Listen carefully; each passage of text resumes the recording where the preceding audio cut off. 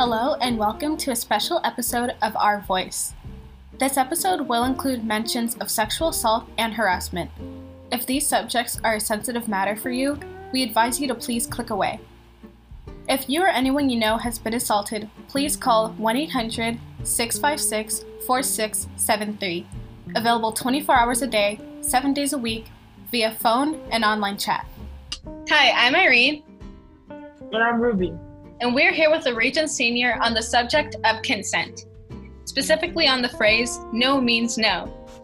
So first off, what does consent mean to you? To me, consent means you voluntarily agree to give permission to allow something to happen, especially when it comes to one's privacy and personal space.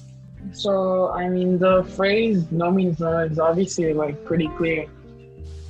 But what are other ways that you can say no if you aren't heard the first time? People can say oh, I don't want to do this. If someone's coming up to you hey, I want a hug. And you're no. What are some other ways that people can say no? Because sometimes no isn't a thing that people automatically think of. Yeah. I think using a firm and polite tone would help in every situation, saying no thanks, or I'm not the type of person to do that and just ask. But adding on to that, I know for sure that I'm one of those type of people that can't say no when it comes to I feel like I'm being rude whenever I say no.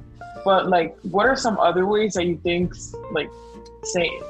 ways of saying no without necessarily saying the word no? I feel consent means it's a full yes. So for example, if you say something oh, I don't feel like it, or I'd rather not, or this feels wrong, or I don't want to. Yeah, or an I don't think so. Even an unsure is a no. So it's if the person is very uneasy and doesn't give you a direct yes, then it's a no. Yeah, that's correct, because even if they don't say anything about consenting to doing what you're asking, that means they're just disagreeing on what you want to do. Yeah, and I think that's a really good thing that Ruby touched on, that just some people are really uncomfortable with saying the word no, because it is seen as a very rude thing. If someone's hey, I want to give you a hug, and you say no, it just sounds rude, and some people don't want to say that, as opposed to some people who may say that.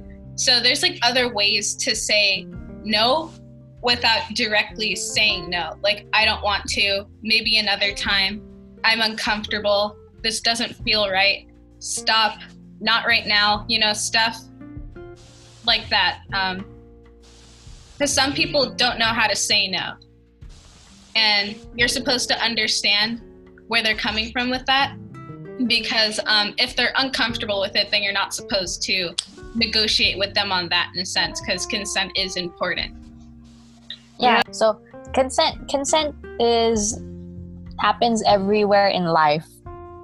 It happens when you're asking for a hug, or in other places, asking someone if they could allow to voice out what they're trying to say through televisions and news reports. And there's also asking a person to borrow a pencil or use a phone to call someone because you don't have your phone or you don't have your pencil.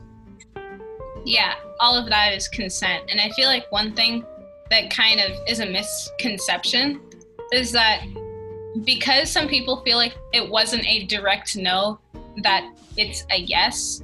So if someone, I'm going to keep using the hug example. So someone comes up to you for a hug and you say, oh, I'm not sure, and they do it anyway.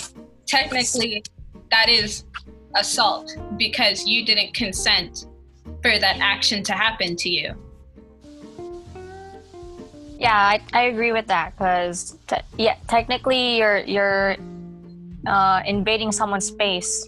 Yeah. Yeah, and adding on to that, well, I mean, I guess that some people are really hard to like come out and say no, but other people are like more easier. Like, you know, some people like can just say no, and it might sound rude, but like I feel like it's good that they can do that. But other people like they're still struggling to say no.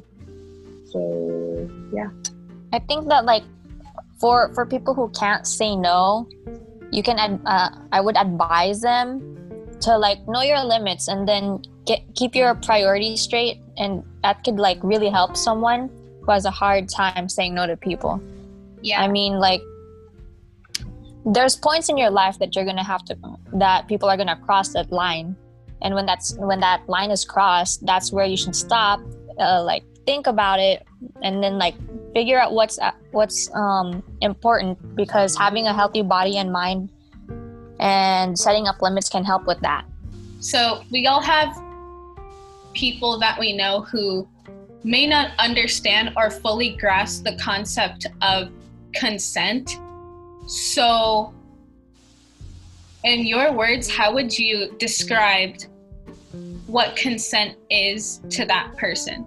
Because some people are raised differently and they don't know exactly what consent is. Because I've seen people who are like, well, if she doesn't say no, then it's a yes. Well, that isn't true, because a firm yes is a yes, but they were raised differently to believe another way. So how would you, in your own words, convey to them what exactly consent is?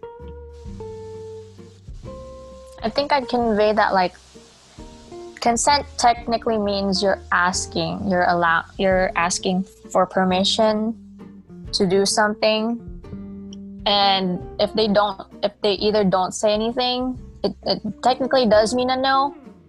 And for those who say that like saying nothing means yes, I think that's a bit wrong, because they never really gave you a full answer, meaning they're a bit hesitant to say yes. So if you cross that line, you'd be technically making people uncomfortable.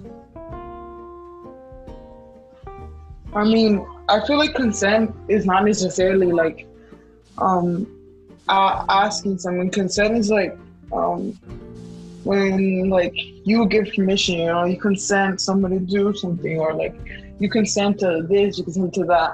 And I mean, there's many people that like use no, but for like, I mean, other things, you know. But some people say yes, but like some people have reasonable reasons to say yes, you know, but not all the time. Or like when people fear when like women or like ladies or like kids say no to something, maybe because they're uncomfortable in the situation they're in. But a lot of people don't take that into consideration, and that's where people get traumatized.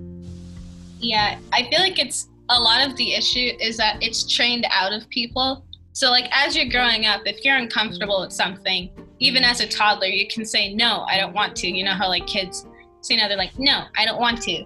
Like, yeah, you know, the child knows that they're uncomfortable with the situation, but then sometimes adults would be like, oh yeah, you do, just go do it anyway. Like whether it's for anything, like, no, I don't want to play outside. And they're like, no, but go play outside anyway. And I feel like it's like those little small steps that make people uncomfortable to either ask or give or even have the conversation about consent, because it's been trained out of them for so long, to the point where it feels almost unnatural to follow their own instincts about how they feel about the situation.